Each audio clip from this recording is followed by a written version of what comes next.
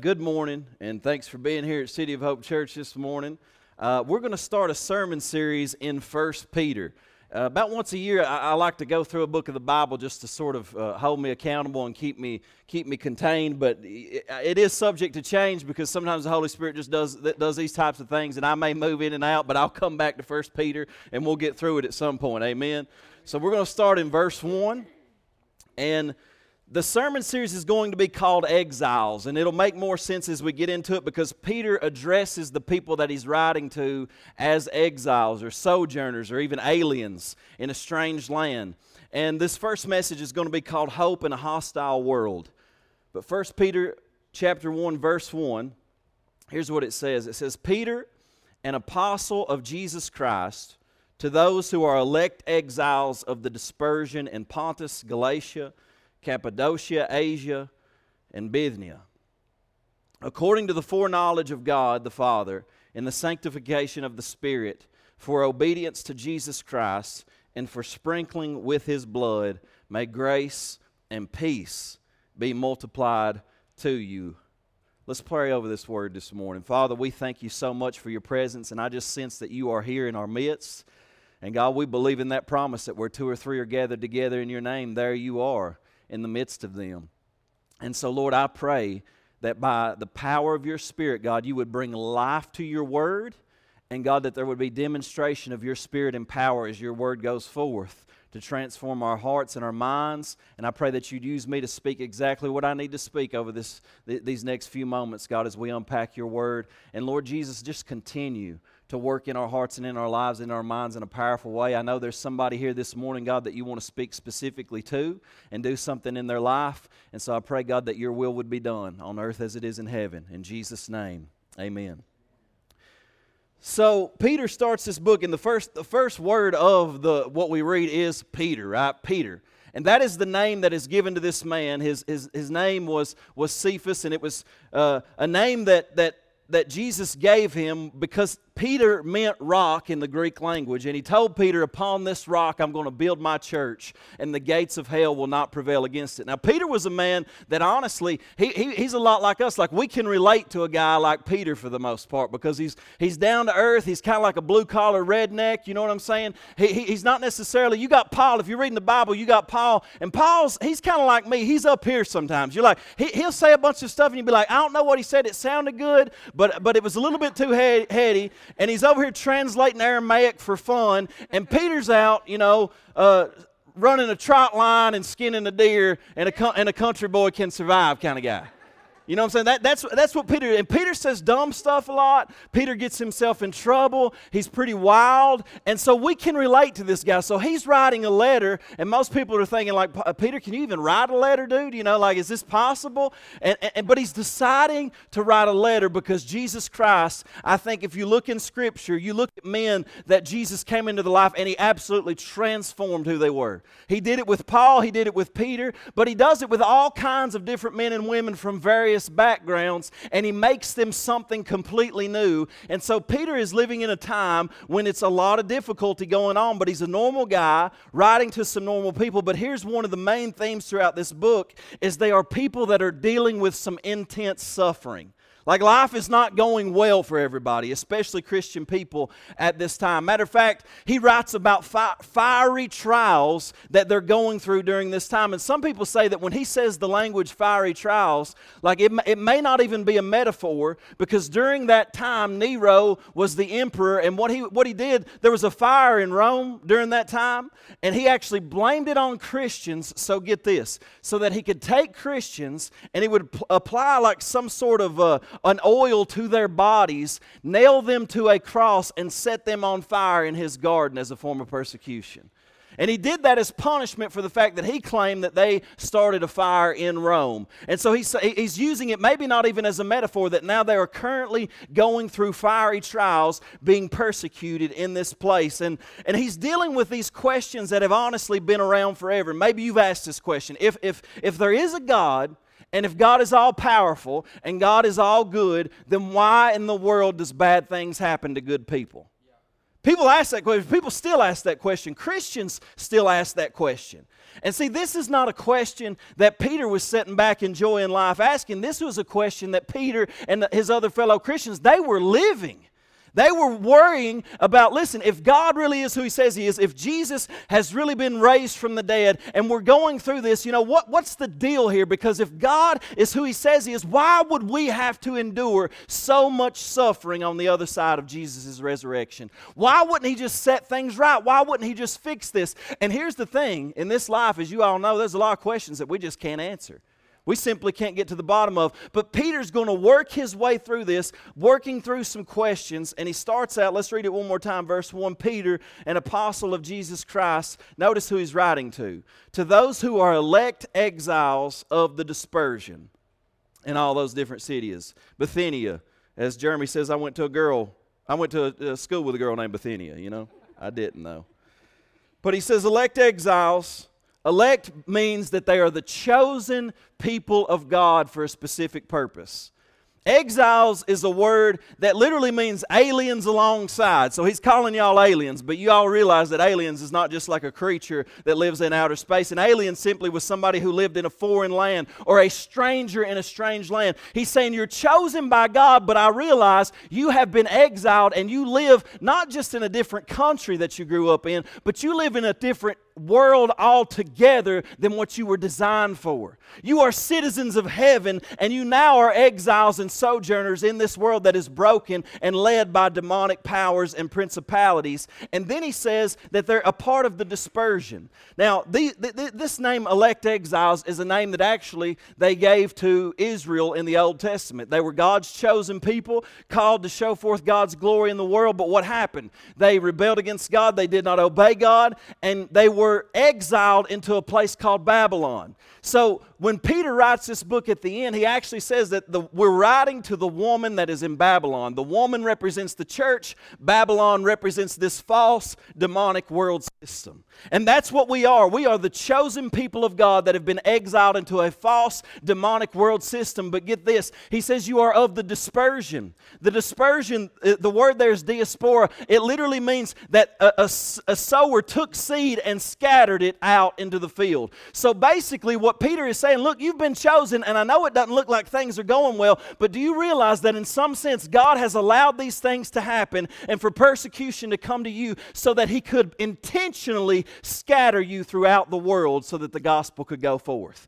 In other words, you need to understand that sometimes you are God's chosen, and just because you are God's chosen doesn't mean things are going to go the way you want them to all the time. You may be in a job, you may be sent to a place, you may be in a place right now where you don't want to be in, and it's dark, and you say, man, how can I get out of this? What can I do to get out of this? Surely God doesn't want me to go through this time that I'm going through. And God is saying, no, I've scattered you into that area for a specific purpose, because there's nothing but darkness growing up, and I need some new seed to be planted.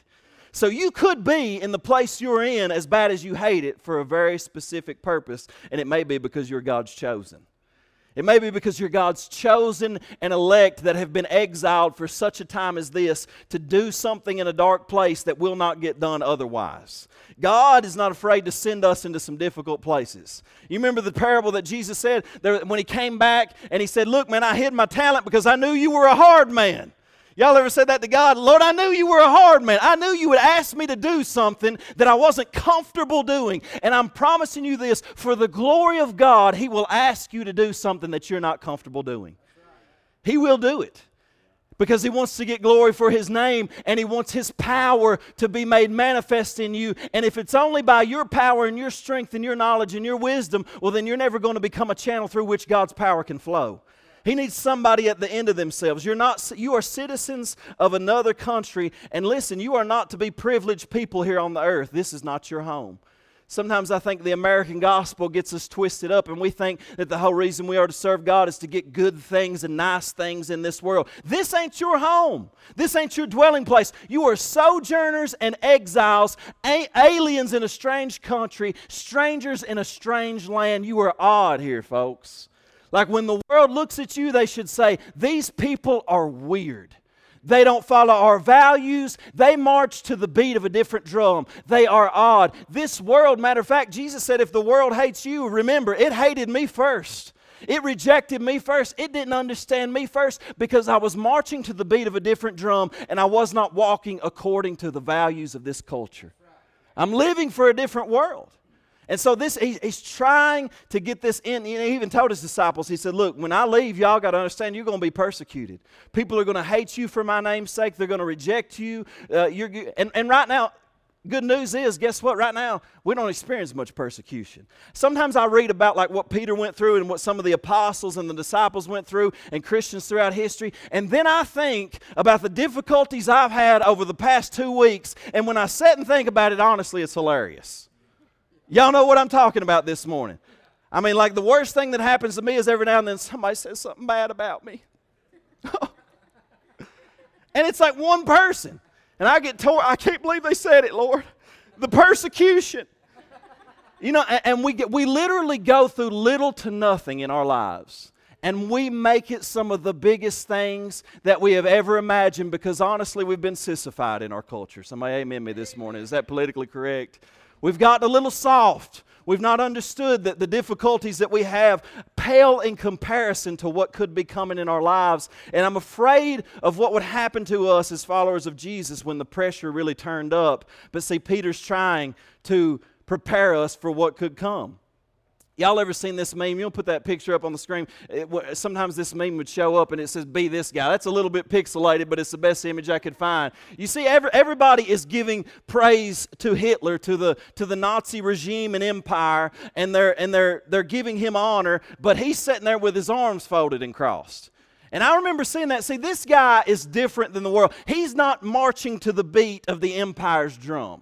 You understand what I'm saying? He's choosing to say, no, I'm not going along with what culture says. I'm walking by a different set of values. I'm believing something totally different that culture rejects, and I'm willing to take a stand on that. I'm not willing to compromise, and I'm going to do this. And it's interesting because this guy, his name was August Landmesser. I actually read an article about him because this meme came to my mind, looked it up, found an article. His name was August Landmesser. And here's what happened to him. He was a member of the Nazi Party, and this was a Nazi Party rally. And what happened was he actually started dating a Jewish woman, and when they found out he was dating a Jewish woman and going to marry a Jewish woman, they revoked his marriage license and they cast him out of the Nazi Party. Well, they got together anyway, had a child, and then when they got pregnant with a second child, they fled to the border because they were going to start persecuting them. They caught them at the border going into Denmark, and when they caught them at the border, they put her in prison and they put him in a concentration camp.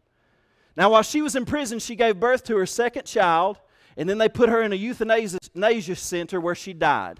The children were given over to other German leaders, and they raised the children, and they went through the war, and he ended up being drafted into the war, but he fled from that, and nobody knows where he ended up.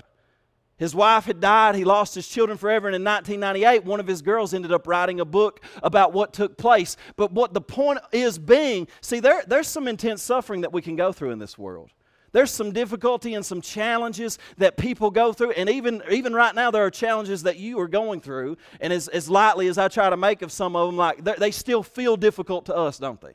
They still hurt. They're still painful. And we work through that and we have questions. God, why would this happen? Even this morning when I'm talking about people that God wants to save, some people have such a hardness against God because maybe they had some abuse in childhood or their father mistreated them in childhood, or maybe they were abandoned by their parents. Like all of these things could happen, and now they're wounded and they wonder, if God is good, why has this happened to me?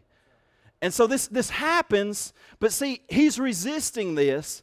But one of the things that separates the people of God from the people of the world most distinctly is how they respond to disappointment, pain, and how they have hope in the midst of suffering. That's one of the things that distinguishes Christians from the people of this world more than anything, is how they actually go through loss and pain and suffering. And rather than getting angry and bitter at the world, they actually see hope in Christ Jesus. And Peter even said, look, you're going through such a hard time that people are going to ask you, why do you have such joy and peace in the midst of the suffering you're going through? And he said, you need to be prepared to have an answer. You need to be prepared to tell them why you have joy in the midst of suffering. And here's what he ends up saying in verse 2 and 3. He says, according to the foreknowledge of God the Father, in the sanctification of the Spirit, for obedience to Jesus Christ, and for sprinkling with His blood, may grace and peace be multiplied to you. Blessed be the God and Father of our Lord Jesus Christ. According to His great mercy, He has caused us to be born again to a living hope through the resurrection of Jesus Christ from the dead. Now, Peter, in the midst of their sufferings, reminds them of God's great mercy. Because it's easy for us to think, man, you know what? Like, I'm doing what God's asking me to do, and things ain't going my way, and this just doesn't seem fair. Like, it doesn't seem fair that wicked people get dealt a good hand and life goes well for them, but then I'm sitting here and things just ain't going that well for me. And God, and here's the essence of religion. The essence of religion is, I'm a good person, so God, you owe me. I do good things. I go to church. I pray. So God, you owe me. Anybody ever lived in that world? The essence of the gospel is, I'm an evil person. I'm a wicked person under the power of sin and death, led astray by the demonic forces, and in sin and irretrievably lost. But God in His great mercy has chosen to chase me down, pull me up out of the mud and the mire, set my feet on a solid rock, forgive me, wash me in His blood, put His Spirit in me, and give me an entirely new life. And in this life, I will have tribulation and I will have suffering, but this is not the end. This is but a short period of time, and that is the gospel, that one day He will come to restore all things, and that should generate hope in our hearts. And so He's saying we've been born again to a living hope. Hope is what you look forward to on the other side of pain. What gets you through hard times? Like, for example, you know, how many of y'all, you school teachers and principals in here? You got a lot in here, right? With several of you. Right now, I know how you feel. My wife is a school teacher. I know how all of y'all feel. I'll listen to you talk about it. The only thing that is getting you through at this point is the hope of summer break. That's the only thing getting you through right now. If you didn't know that there was a summer break coming, you might give up in despair. You might throw it in altogether. Is anybody amen me this morning? Like, you know it's true. You know it's true. Mr. Stubblefield back there, he's like, hallelujah. But he's a principal. He got to work through the summer. I don't know where he's at. You know what I'm saying? Like, it's bad. But we are born again to a living hope, and that hope is real. It gets us through some things. It pushes us through onto the other side. There was a guy, I don't know why I've got the theme of the Nazi prison camps this week, but I do. Viktor Frankl, he was imprisoned in Auschwitz, and he wrote a book called Man's Search for Meaning. And he noticed while he was imprisoned in Auschwitz in a concentration camp, he looked at different people and how they were getting through it, and he noticed different responses. And he basically said that there were some people who actually responded to the pain that they were going through by becoming more brutal themselves. He saw people that were being mistreated and hurt and put to death and lost their families, that really what it produced in them was anger and bitterness and rage, and they started to try to get power over even other Jewish people, other brothers and sisters. And he said, so some responded by becoming brutal and cruel themselves, but then he said others would just give up. Now notice, he said usually this happened quite suddenly, the symptoms of which were familiar to us camp inmates. He said, we all feared for this moment in our friends. Usually it began in the morning when the prisoner would simply refuse to get dressed or wash or go out to parade grounds for inspection. No threats, no entreaties, no beatings had any effect. They just laid there and nothing bothered them anymore because they no longer had hope. Many held on to the hope that if they stayed alive and they got through it, their health, their family, their achievements, their fortune and position in society would be restored to them, and that was their hope, that one day we'll get out of here, we'll get our house back, we'll get our families back, we'll get our money back, we'll get our job back, and it'll be fine. But after liberation, many came back to their homes and found that all those things were irretrievably gone. Many of them went into deep depression and even committed suicide after having survived the concentration camps. Their hopes had been on the restoration of these things, and they'd been shattered. But he said there was a third type of person that he noticed, and he said the ones who truly overcame the prison camps had a fixed reference point beyond the world. Beyond anything they could get in this life, they had a fixed reference point. And as Christians, that's the thing. We have to have a fixed reference point that is beyond anything that can be taken away or anything that can be given to us in this life. Like we want blessings and we want good things. And even the psalmist said, I would have fainted unless I had believed to see the goodness of the Lord in the land of the living. I believe we serve a God that wants to show us goodness in the land of the living. But I also believe that we have a God that transcends circumstances, so that sometimes His goodness is actually revealed in the midst of your worst pain. Sometimes your greatest revelation of who God is and your greatest joy and your greatest peace comes through some of your darkest hours. And so God has different ways of revealing His goodness to us in this life, but He ended up saying that they held on to something that was out of the grasp of death and out of the grasp of destruction that the Nazis could never touch. And he said this, life in a concentration camp tears open a soul and exposes its depths and its foundations. And this is what Peter is trying to say. He's trying to say trials and pain expose where your hope is. Trials and pain expose where your hope is.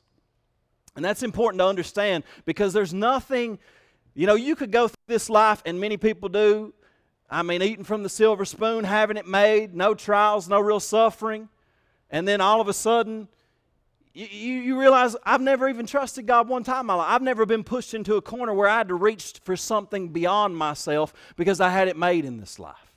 You know what I'm saying? And everything went perfectly and everything was flawless, but there's something about the nature of human sinfulness that when things go well, we don't need God. I don't know why that is, but God knows, and God understands mysteries beyond what I can understand. And trials and pain expose where your hope is. And some of you are going through pain and you're going through trials and you're going through suffering now, and it is exposing where your hope is. Now, for some people, their hope is basically in their situation improving, right? And we believe that our situation can improve, but it could be in your marriage, it could be in your finances, it could be with your job, it could be with your future, and what you're believing God for, it could be with an illness or something like that, and you're thinking, you know what, I will have hope, but I want to say, it's in my situation improving. And then it gets to a point, but what if it gets to a point where your situation doesn't improve? You don't get a better job. Actually, you end up getting less money. Like, you still battle this illness. You still battle this sickness. Maybe you don't get healed. Other people get healed around you, but for whatever reason, you've not experienced healing just yet. Then you experience loss, or maybe some of you young folks, you find that perfect man, turns out he's trash. You know what I'm saying? He mistreats you. And then you're looking for another one, and that don't work out. And then you finally give up, and you say, you know what? All men are trash. Anybody amen me? And then you get it bitter and you get jaded and you're like, nothing good's ever going to come, so you enter into despair. But see, what he's saying is, we have a living hope, and this hope that is in Christ Jesus is something that circumstance cannot touch. If things don't work out, if I don't get the job, if I don't get money, if the Lord don't send me the right person, I still have a hope that is beyond my circumstance, and it does something in my life to push me through what I'm going through, because my purpose in life is not those things. Sometimes God will give us those blessings, and He wants to bless His children. I have no doubts, but those things are not what shake our hope. Because we have a reference point beyond all of our circumstances. I got a reference point beyond my job. I got a reference point beyond how much money I make. I got a reference point beyond whether I suffer loss or I have to experience death or suffering, or if something terrible, a tragedy happens in my life. I've got a reference point beyond that. And I've watched people go through intense suffering, intense loss, and it's like in the middle of that, somehow or another, it's like it points them to Jesus even more. They realize I've got to lock into something beyond this life. And it shakes them to their core, and it breaks apart all of the false dynamics of their faith. And here's what Peter says in verse 3.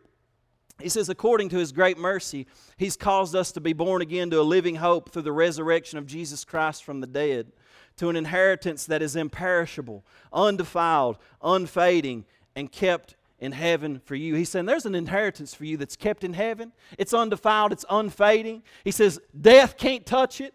Sickness can't touch it.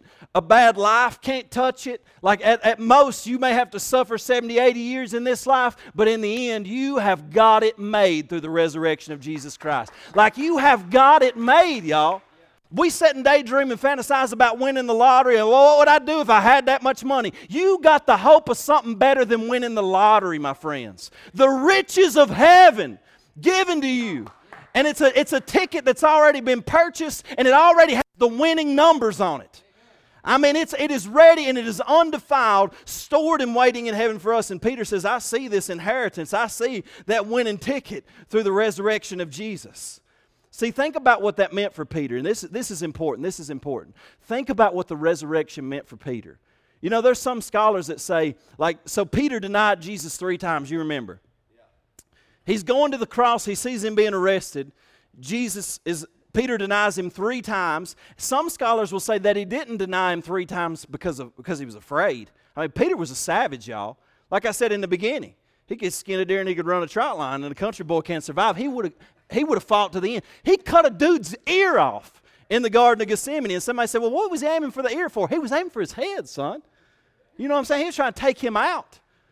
He was ready to fight. He didn't deny Jesus because he was afraid. Scholars say he denied him because he was disappointed. He didn't believe anymore. He thought this Jesus was to raise up and take over and take control and dominate the Roman powers. And when he was disappointed in what was happening, and so he was shaken, and maybe there was some fear involved. I imagine that there definitely was some fear involved. Because now he thought, maybe I believed in all this for nothing, man. Maybe this was a total lie because I thought he was to be the man to take over and set things right. And now they're about to kill him. They've beat him half to death. He's about to be crucified. And he sees this. Here's what Peter sees. It was in the darkest moment of his life. He'd given up everything. He'd left his family, he'd left his career, his job to follow this man that is now hanging on the cross, and he's in the greatest despair of his life, the greatest darkness of his life. But on Sunday, when he peeked into the tomb and he realized that nobody was in that tomb, all of a sudden something popped up in his heart, and he had a revelation that sometimes it's in the greatest moments of darkness that we experience in this world when God's plan is unfolding in the greatest way. Think about that. Because it could very much be, if God has a cross for your life, He says, take up your own cross. You know what He has on the other side of that cross? A resurrection. And here's the thing, there may be moments where you go through a Friday night and you go through a Saturday and it's the darkest moment of your life and you think, man, God is nowhere. Some of you go through difficult times and you think, man, God, where are you? How could you allow me to go through this? I'm feeling pain. I'm confused. You're not answering my questions, and you're on that Friday night. You're on that Saturday. But see, you don't realize that on the cross when Jesus was hanging there brutally murdered, it looked like God was completely out of control. It looked like He had no control in the world. Peter realizes after the resurrection that on the cross in the darkest hour, when the clouds and the gloomy darkness had filled the earth, that was when God revealed Himself to be the most in control. That He had planned it from the beginning to the end. That it had always been a part of His plan. Now, I don't know why God does the things that He does. It's a mystery a lot of times. But could it be that what Peter is trying to say is the same way that happened and the cross revealed God's power and omnipotence and sovereignty in all things, that ultimately it could be the same exact way in your life? That the trial and the suffering that you're going through, that right now, for whatever reason, we don't see it just yet because it ain't Sunday, but God's plan is unfolding as it should, and He's doing something in you that you would not experience otherwise. Consider that this morning, because this is what Peter's trying to say, that there's something beyond this. If you remember in The Lord of the Rings, I know Ty Finn will like it, whenever Gandalf is supposed dead and he comes back, he had Sam, I believe it was, that said, is everything sad going to come untrue? He said, I thought you were dead, Gandalf. He said, is everything sad going to come untrue? Do you realize he's talking about the resurrection? But he says one day, for every person, there's going to be a Sunday where every sad thing comes untrue. And that explodes hope in the Christian life. But if we get too fixated on this world, on this being our home, this is why we're exiles, y'all. This ain't the land we're living in. This ain't the world we're living for. Our reward is in another place. And see, Peter saw in the cross and resurrection that the time that God seemed to be most out of control was actually the time when God was most in control. You talk about foreknowledge, right? Now, there's 3 types of movies, really, I think. There's like movies with happy endings. What kind of movies y'all like? I like the movies like where you have a key character and he's a good character and he totally dominates. I mean, like Superman type stuff, you know what I'm saying? Nobody can touch the guy. He's bulletproof. He dominates. But then there's movies with sad endings, and so for some reason it seems like there was a time in movies when it's like, it just ends sad and you ain't got nothing from that, and it just ends like everybody dies. Man, that was not good. Nobody wants to watch that. It's terrible. But then there are movies where like the bad things that happen actually interweave to end up becoming the best thing that could happen. And this is how God works in our world. This is when we talk about foreknowledge. The word foreknowledge, when he speaks about that in the language, he says, according to the foreknowledge of God the Father, you are elect exiles in these places, according to the foreknowledge. The word foreknowledge in the Greek language is prognosis, literally. Y'all ever had a prognosis? You go to the doctor and the doctor says, well, we're giving you a month. I mean, this is bad. It's really bad. Well, see, sometimes the doctors get it wrong. They don't have a clear prognosis. God has the clearest prognosis that there is.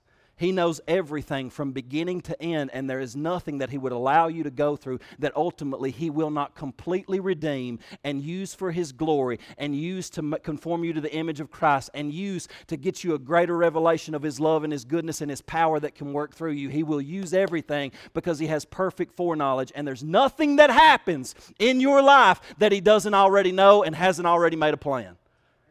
That's a good God. That's a good God. There's a movie... I'm not going to use this in the second service as nobody has heard about it. I talked to somebody about it the other day. Anybody ever seen that movie, Signs, with the weird guy's name in it, M. Night Shyamalan or something like that? Y'all seen that? Anybody give me a hand. Let me know. Oh, yeah. See, we're talking now. So y'all know that movie. This is the kind of movie that I'm talking about. And you need to watch it later if you haven't. But in the movie, what happens is, he has all these tragedies in his life. He's a priest. He serves God. But what ends up happening is his wife dies. She's hit by a car while she's running, pinned up against a tree. He spends the last few moments of her life with her. And as she's fading out, he gets real bitter at God. He quits the ministry and everything because she's pinned up against a tree. And when he looks her in the eyes, the last thing that she says is, tell Merle to swing away. And he thought it was just the random firings of her brain because... he thought, well, I didn't get anything meaningful from her at the end. It was just all meaningless. And then she died. And then his son has asthma, terrible asthma, and it's a burden to him, and it's a tragedy, terrible asthma. His daughter's got like some kind of OCD issue where she's drinking water all the time, setting glasses of water everywhere. All this weird stuff is taking place in his life, and he's really aggravated, and he's mad at God. And then all of a sudden, guess what happens in the movie? There's an alien invasion. Amen. Like, powerful. Of course. Alien invasion. And this alien invasion comes in, and it just so happens that the thing that ends up protecting, like everything converges all at once. The alien breaks into the house. Merle is sitting there. He's a failed baseball player. A bat's hanging on the wall. He has a flashback to when his wife told him that. And he looked at Merle. He said, Merle, swing away. And it's holding his son who has asthma, pumping toxic gases into his nose. And he's breathing this stuff in. But guess what? His lungs are shut because he has asthma. And now it turns out that the water is what hurts the alien. So the alien bumps the table. The water burns him. And he says, Merle, swing away. He grabs the bat, busts the water, kills the alien. Amen. Right? Now you ain't even got to watch it. My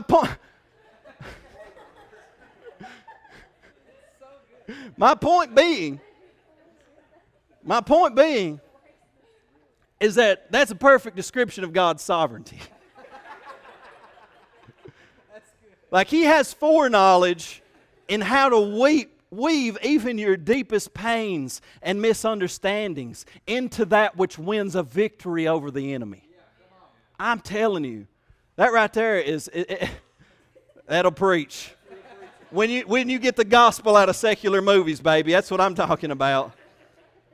But what if you lived your life through the lens of the cross and the resurrection with the hope that in this life and the life to come, things will one day make sense and every sad thing will come true, and you'll see why you had to go through some sufferings, and you'll see why there were some trials there, and you didn't understand it all, but one day it all clicks, and it all makes sense, and God brings full redemption. God's got a prognosis, and there is suffering, but there's also, like Forrest said last week, there's a due season. 1 Peter 1, 5 and 6, it says, who by God's power are being guarded through faith. Right now you're being guarded through faith, protected, Because God knows we go through some difficulties. God knows there's hard times. But you're being guarded through faith in Christ for a salvation ready to be revealed in the last time. And he said, in this you rejoice, though now for a little while, if necessary, you have been grieved by various trials. That word rejoice there is intense rejoicing. And he's talking later even about a joy that is inexpressible and filled with joy. You ever been filled with so much joy that you can't even speak? You know what I'm saying?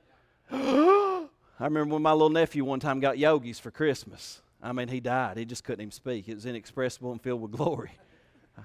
Y'all didn't even know what yogis are. But grieved, you have rejoicing that is powerful, that is inexpressible. Then you have grief. And the word here is the same word that's used when Jesus was so sorrowful that it says he was sorrowful unto death in the Garden of Gethsemane. Like he was grieved beyond compare. It's an intense grief that crushes you, and it crushed Jesus. He was sweating great drops of blood. But here's the thing. Both rejoice and grieving right here in this passage are present tense verbs, which means that this rejoicing and this grieving can often happen at the same time in this life of following Jesus. That's a strange thing. What's that mean? It means walking with Jesus is often simultaneously great joy and deep pain. And that's confusing for us, isn't it? Because like I didn't know you got to have one or the other. Like you got to have great joy or you got to have deep pain, but those two working together, I don't see that. And what Peter is saying, no, is the Christian life, especially when you live a life like he did, it is both deep pain and great joy. And here's the thing, sometimes we try to push into joy as Christians. Y'all ever been around them Christians and they're just like, no matter what happens, oh brother, I'm blessed, I'm blessed. I mean, the worst thing could happen. Do you realize that when God the Father demonstrated to Jesus, hey, you're going to have to go on the cross, you know what Jesus didn't do? He didn't say, oh brother, we're blessed, hallelujah, going to the cross. He didn't do that. He went into the Garden of Gethsemane and he wept and he sweat great drops of blood and he cried and he grieved great tears because the human condition is often one of deep pain. We have to carry a cross. There's suffering in this world. We live in a world that is dominated by the powers of darkness. And there's grieving, but he says in the midst of your grieving there is also rejoicing and great joy at the same time. And Christians' pain and hurt can only go so deep, but because they know that on the other side of every pain and hurt that they'll ever go through, there is a resurrection and a God they serve that knows how to bring dead things back to life. And so there's something that changes and shifts. It's kind of like a thermostat. So like the cold of suffering in your life actually drops down to kick in the heat of God's joy in your life. And here's the thing, some of us, we don't recognize how to use trials and pain and suffering. We use it to get bitter. We use it to complain at God. We use it to get mad at God. And Satan uses it to drive us away from God and harden our hearts. But God says, no, if you will allow it to work right, the cold of suffering will actually drive you deeper into my presence where you can find a greater revelation of my goodness and my power and my spirit and my peace and me upholding you when you can't uphold yourself. And when you push into that, you have a revelation of God that surpasses all of your circumstances in your life. And you say, this is better than if I'd never went through the trial in the first place. Yeah, that's good. Knowing God the way that I know Him now is better than if I never went through the trial in the first place. And this is why in verse 7 he says, so the tested genuineness of your faith, more precious than gold that perishes, though it is tested by fire, may be found to result in praise and glory and honor at the revelation of Jesus Christ. So he's saying that God is actually allowing some of these trials to purify your faith. He talks about it with gold. So like gold, when it's heated up, the dross and the impurities will rise to the surface so that they can scrape the impurities off, and the gold becomes even purer because of the fire that it went through. He says, in the same way, your faith, like gold, when it's put in fire and tested, the impurities of your faith and where your faith is misplaced rises to the surface. Somebody on the prayer call yesterday morning said, you know what, I go through this difficult time and I get so tore up. And when I go through this difficult time and get so tore up, what I realize is I don't trust God. Anybody amen me right? Like you go through a hard time, and what it reveals is the areas in your life where you just don't actually trust God. And then you come to this realization, why am I worried sick? Why am I tore up? And God puts a finger on it and says, I need your faith to be strengthened in that area because you don't yet trust me. And if you went through this life trusting the power of health, or you went through this life trusting in money, or you went through this life trusting in your career, or trusting in your family, well, you'd never get to know me the way that you need to know me. And He says, I want to produce a faith in you that is so strong that nothing that comes can shake you. And if pushed to the limit, you'd be willing to lay down your life the same way that I was because you trust in a Father who raised you from the dead. Now, this is a powerful word. This goes beyond American Christianity, doesn't it? Nobody expects these things to happen in our life. But have you ever really had your faith tested? Have you ever really had it tested? Peter experienced this. And here's the thing, Peter experienced it, and that's why he's talking to them. He said, boys, I've went through this. Jesus even said, Peter, Satan has desired to sift you as wheat. There's a trial that's coming. As a matter of fact, I'm going to allow Satan to test you. I'm going to allow him to tempt you. I'm going to allow him to do a work because I have prayed for you that your faith will stand strong and be restored. And what Peter gets to realize, even though he went through that trial, he understands that that trial that he went through, on the other side of it, what he got to experience was the love of Jesus for him and restoration, that his failure is not the end. That his failure doesn't mean, hey, I'm done with you. He got to experience the love of Jesus Christ and the restoration that Jesus brings. And then he got to experience the fact that even when I fail, this God will still use me and send His Spirit to fill me. And I'll proclaim the same gospel boldly so that 3,000 people can be saved in a day, even when I was afraid to say His name before. So He can remove it. He can change everything. And Peter got to experience that even when you go through these trials, God's up to something that's greater than you recognize and realize. I read something this week that was really interesting. In John 11, 5 and 6, watch this. It says, now Jesus loved Martha and her sister and Lazarus. So, when He heard that Lazarus was ill, He stayed 2 days longer in the place where he was. I read that and I thought, so He loved Martha and his sister. Lazarus, their brother, is dying. And He loved them, but instead of healing Lazarus, He stayed 2 more days and let him die.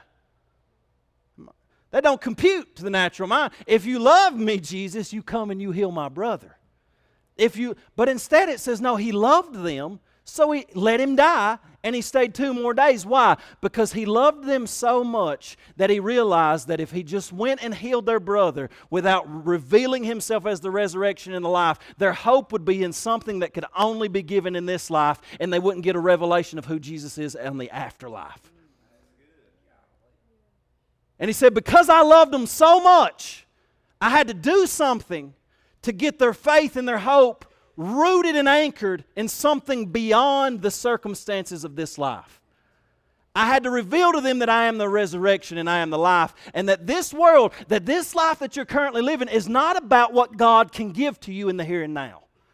Man, that's a hard one to swallow. Like, I'll be honest with you, I'm still praying for things that God can give to me in the here and now. Anybody amen me?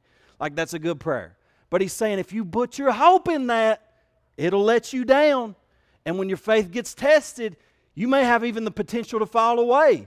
But if your faith is rooted in something beyond that, see, the greatest act of love that God can give to us is not a material blessing. The greatest act of love that God can give to you is not a child.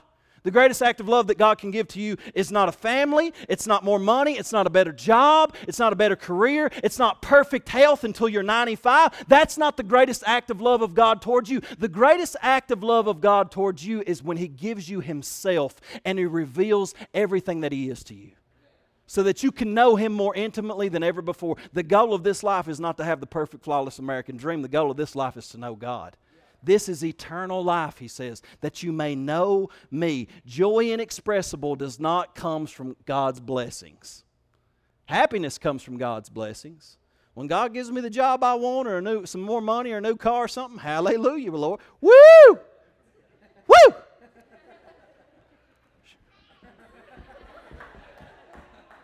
All that. Nobody really comes and shouts the house down and praises the Lord and gives a testimony and a praise report whenever they just say, you know what, I just got a revelation of the fact that honestly these things mean nothing. Nobody ever gets up and testifies about that.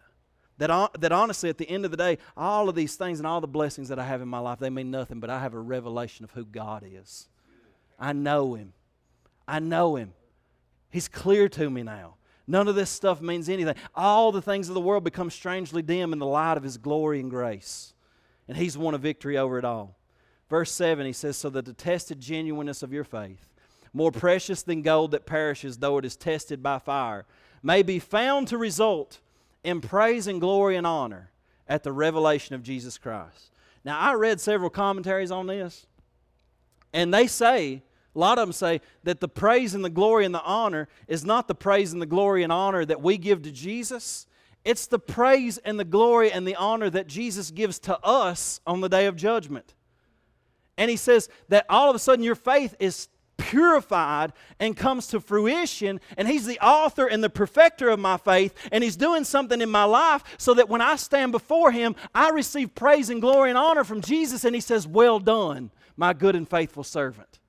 Your faith, you've allowed it to be grown into something that otherwise it couldn't have been, and I've perfected this thing in you. And here's the thing, Peter looks forward to this, because here's what he says. Peter used to be really affected by the opinions of others. How affected are you by the opinions of others? Like, I still wrestle with that. I want people to give me the praise and the glory and the honor due my name. Amen. I'm joking. I'm not a heretic, right? I'm just kidding. But that's what we live for, right? Our image. Our image. I can't imagine anybody looking bad at me. And you know this is why so many people will capitulate to this world system. Because they'll get a pat on the back from the world. And they won't be looked at as hateful or bigots or anything like that. They'll just capitulate to the rest of the world and get a pat on the back. And most people, because they love the opinions of others, what Peter is saying is, I don't care if the world rejects me. I don't care if I never become anything in this life. I don't care if I'm ever honored or respected, because I live for the glory and honor and the praise of one man, and His name is Jesus Christ. And if He says that I'm worthy, and He says that I'm valued, and He says, man, that is amazing, and He says, well done, good and faithful servant, then who am I to care about the opinions of some weak earthlings? Why should I care about your opinion if His is the only one that I'm living for? And this is what he says, it's going to be revealed at the glory and the honor and praise of His name. Verse 8 and 9, it says, though you have not seen Him, you love Him. It's about Him. Though you do not now see Him, you believe in Him, and rejoice with that joy that is inexpressible and filled with glory, obtaining the outcome of your faith, the salvation of your souls. See, he doesn't say the outcome of your faith is a new BMW or a better job or more money or the door being opened or your family being just like you want it to be. That's not the outcome of your faith. The outcome of your faith is the salvation of your souls first and foremost. You may go through some difficult times and some seasons, but the outcome of your faith goes beyond what you can receive in this life. It goes beyond the circumstances of this life. And he says, though you've not seen Him, you love Him. You don't just love the things that He can give you, and you believe in Him. You don't just believe in the things that He can give you in this life. And that's a big, big difference.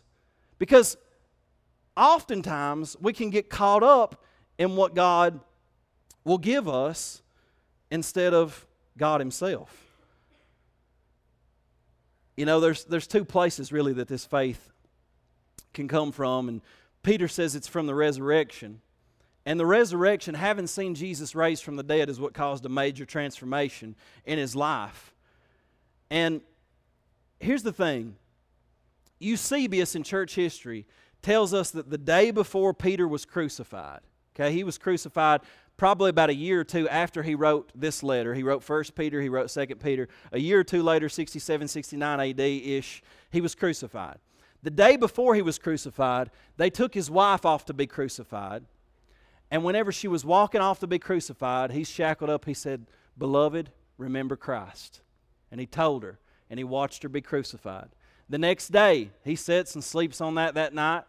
The next day, he won't renounce his faith. And this is what Eusebius says. They take him to the cross to be crucified, and he begs them, "Crucify me upside down. I'm not worthy to die like my Lord." And they turn him upside down and crucify him upside down. The blood draining down to his head, and he experiences that death. But see, what gave a man that kind of hope to be willing to go through suffering and intense persecution like that? It's the resurrection of Jesus Christ. He knew on the other side of that there was a life to come. And it became real for him, because if imagine yourself in that scenario. Your wife going to be crucified. All you got to do is renounce your faith. Capitulate to the empire. Say what needs to be said. Say what culture is telling you to say. Give in to the gods of this age. And all of a sudden, he says, no, remember Christ and go into this place. Because like I said before, you can get into a place where really what you're serving God for is not God Himself. What you're serving God for is what God can give you. And if He doesn't give you what you want when you want it, you get aggravated at God and you get bitter and angry at God. And I'm telling you, He may not give you what you want, but He will give you exactly what you need if you're willing to submit to Him and follow Him. And that's where God's calling us. Here's where I'm going to finish up. 1 Peter 1, verse 10 through 12. It says, concerning this salvation, the prophets who prophesied about the grace that was to be yours searched and inquired carefully, inquiring what person or time the Spirit of Christ in them was indicated when He predicted the sufferings of Christ and the subsequent glories. It was revealed to them that they were serving not themselves but you in the things that have now been announced to you through those who preach the good news to you by the Holy Spirit sent from heaven, things into which angels long to look. So there's a reality that even angels in heaven who see the glory of God, they long with an intense obsession to behold the gospel. And here's the thing, they behold this gospel, and you and I, even though we go through this life and we have the questions, I remember when I was in college, I was listening to these atheists and I was converting to Christianity, and when I did convert to Christianity, I start listening to these atheists, and they start asking these questions over and over about God. Well, if God's good, then why do children suffer? And if God's good, why does these bad things happen? And I said, you know what? Those are all of my questions. But that doesn't make me an atheist, because I look to the cross.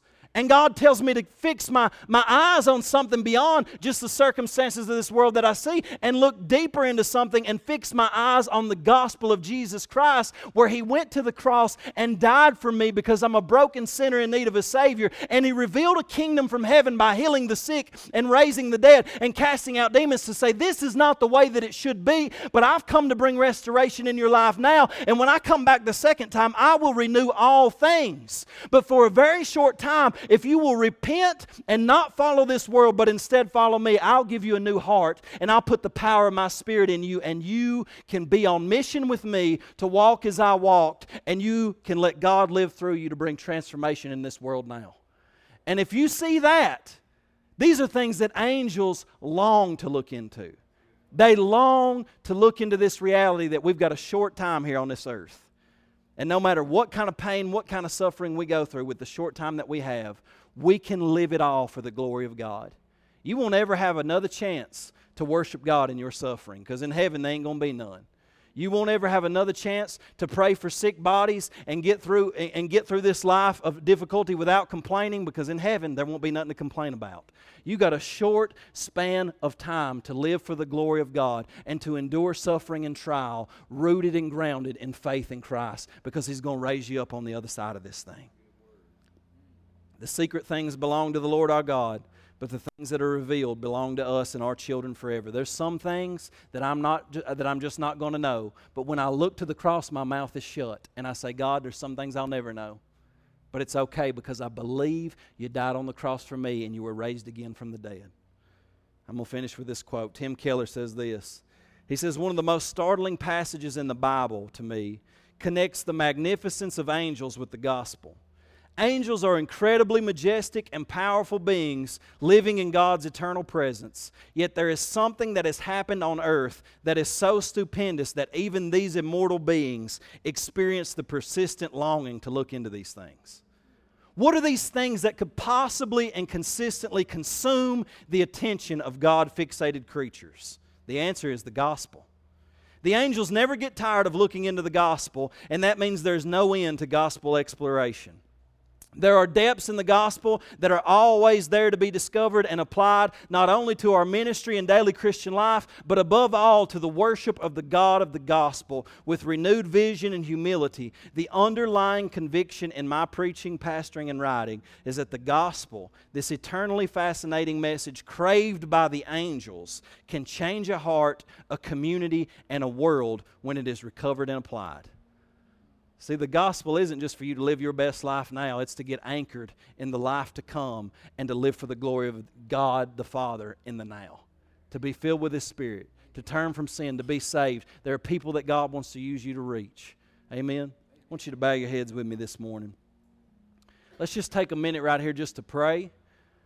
I want you to consider what the Lord's doing in your life. And I want you to consider, we're baptizing 4 people next service. And I'm always grateful when God is doing something in people's hearts, but I always like to give people an opportunity. I don't know if you know the Lord, if you are saved, if you've confessed faith in Jesus and turned from your sins and decided, man, I need a hope that is beyond what I'm dealing with. I need Jesus to do something in my heart. I want to be saved. If that's you this morning, I want to pray for you. And just as an indicator, would you just raise your hand right now and say, that's me. I want to give my life to Jesus. Today is the day. I don't want to resist it any longer. That's me. Anybody in here, just raise your hand. Let me know. Anybody at all? Hallelujah. For the rest of us, I want us to just pray for a minute that God would do the work that He needs to do in our hearts in this moment so that we could be fixed on who He is. And Lord Jesus, we don't just want what You can give us. We want to know You.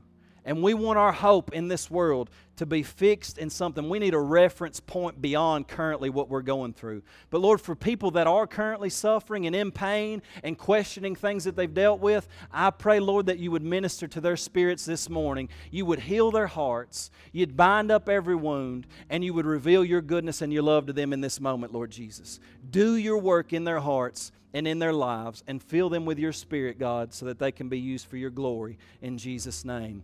Amen. I want you to stand to your feet. Let's just take a few minutes here to respond to the Lord.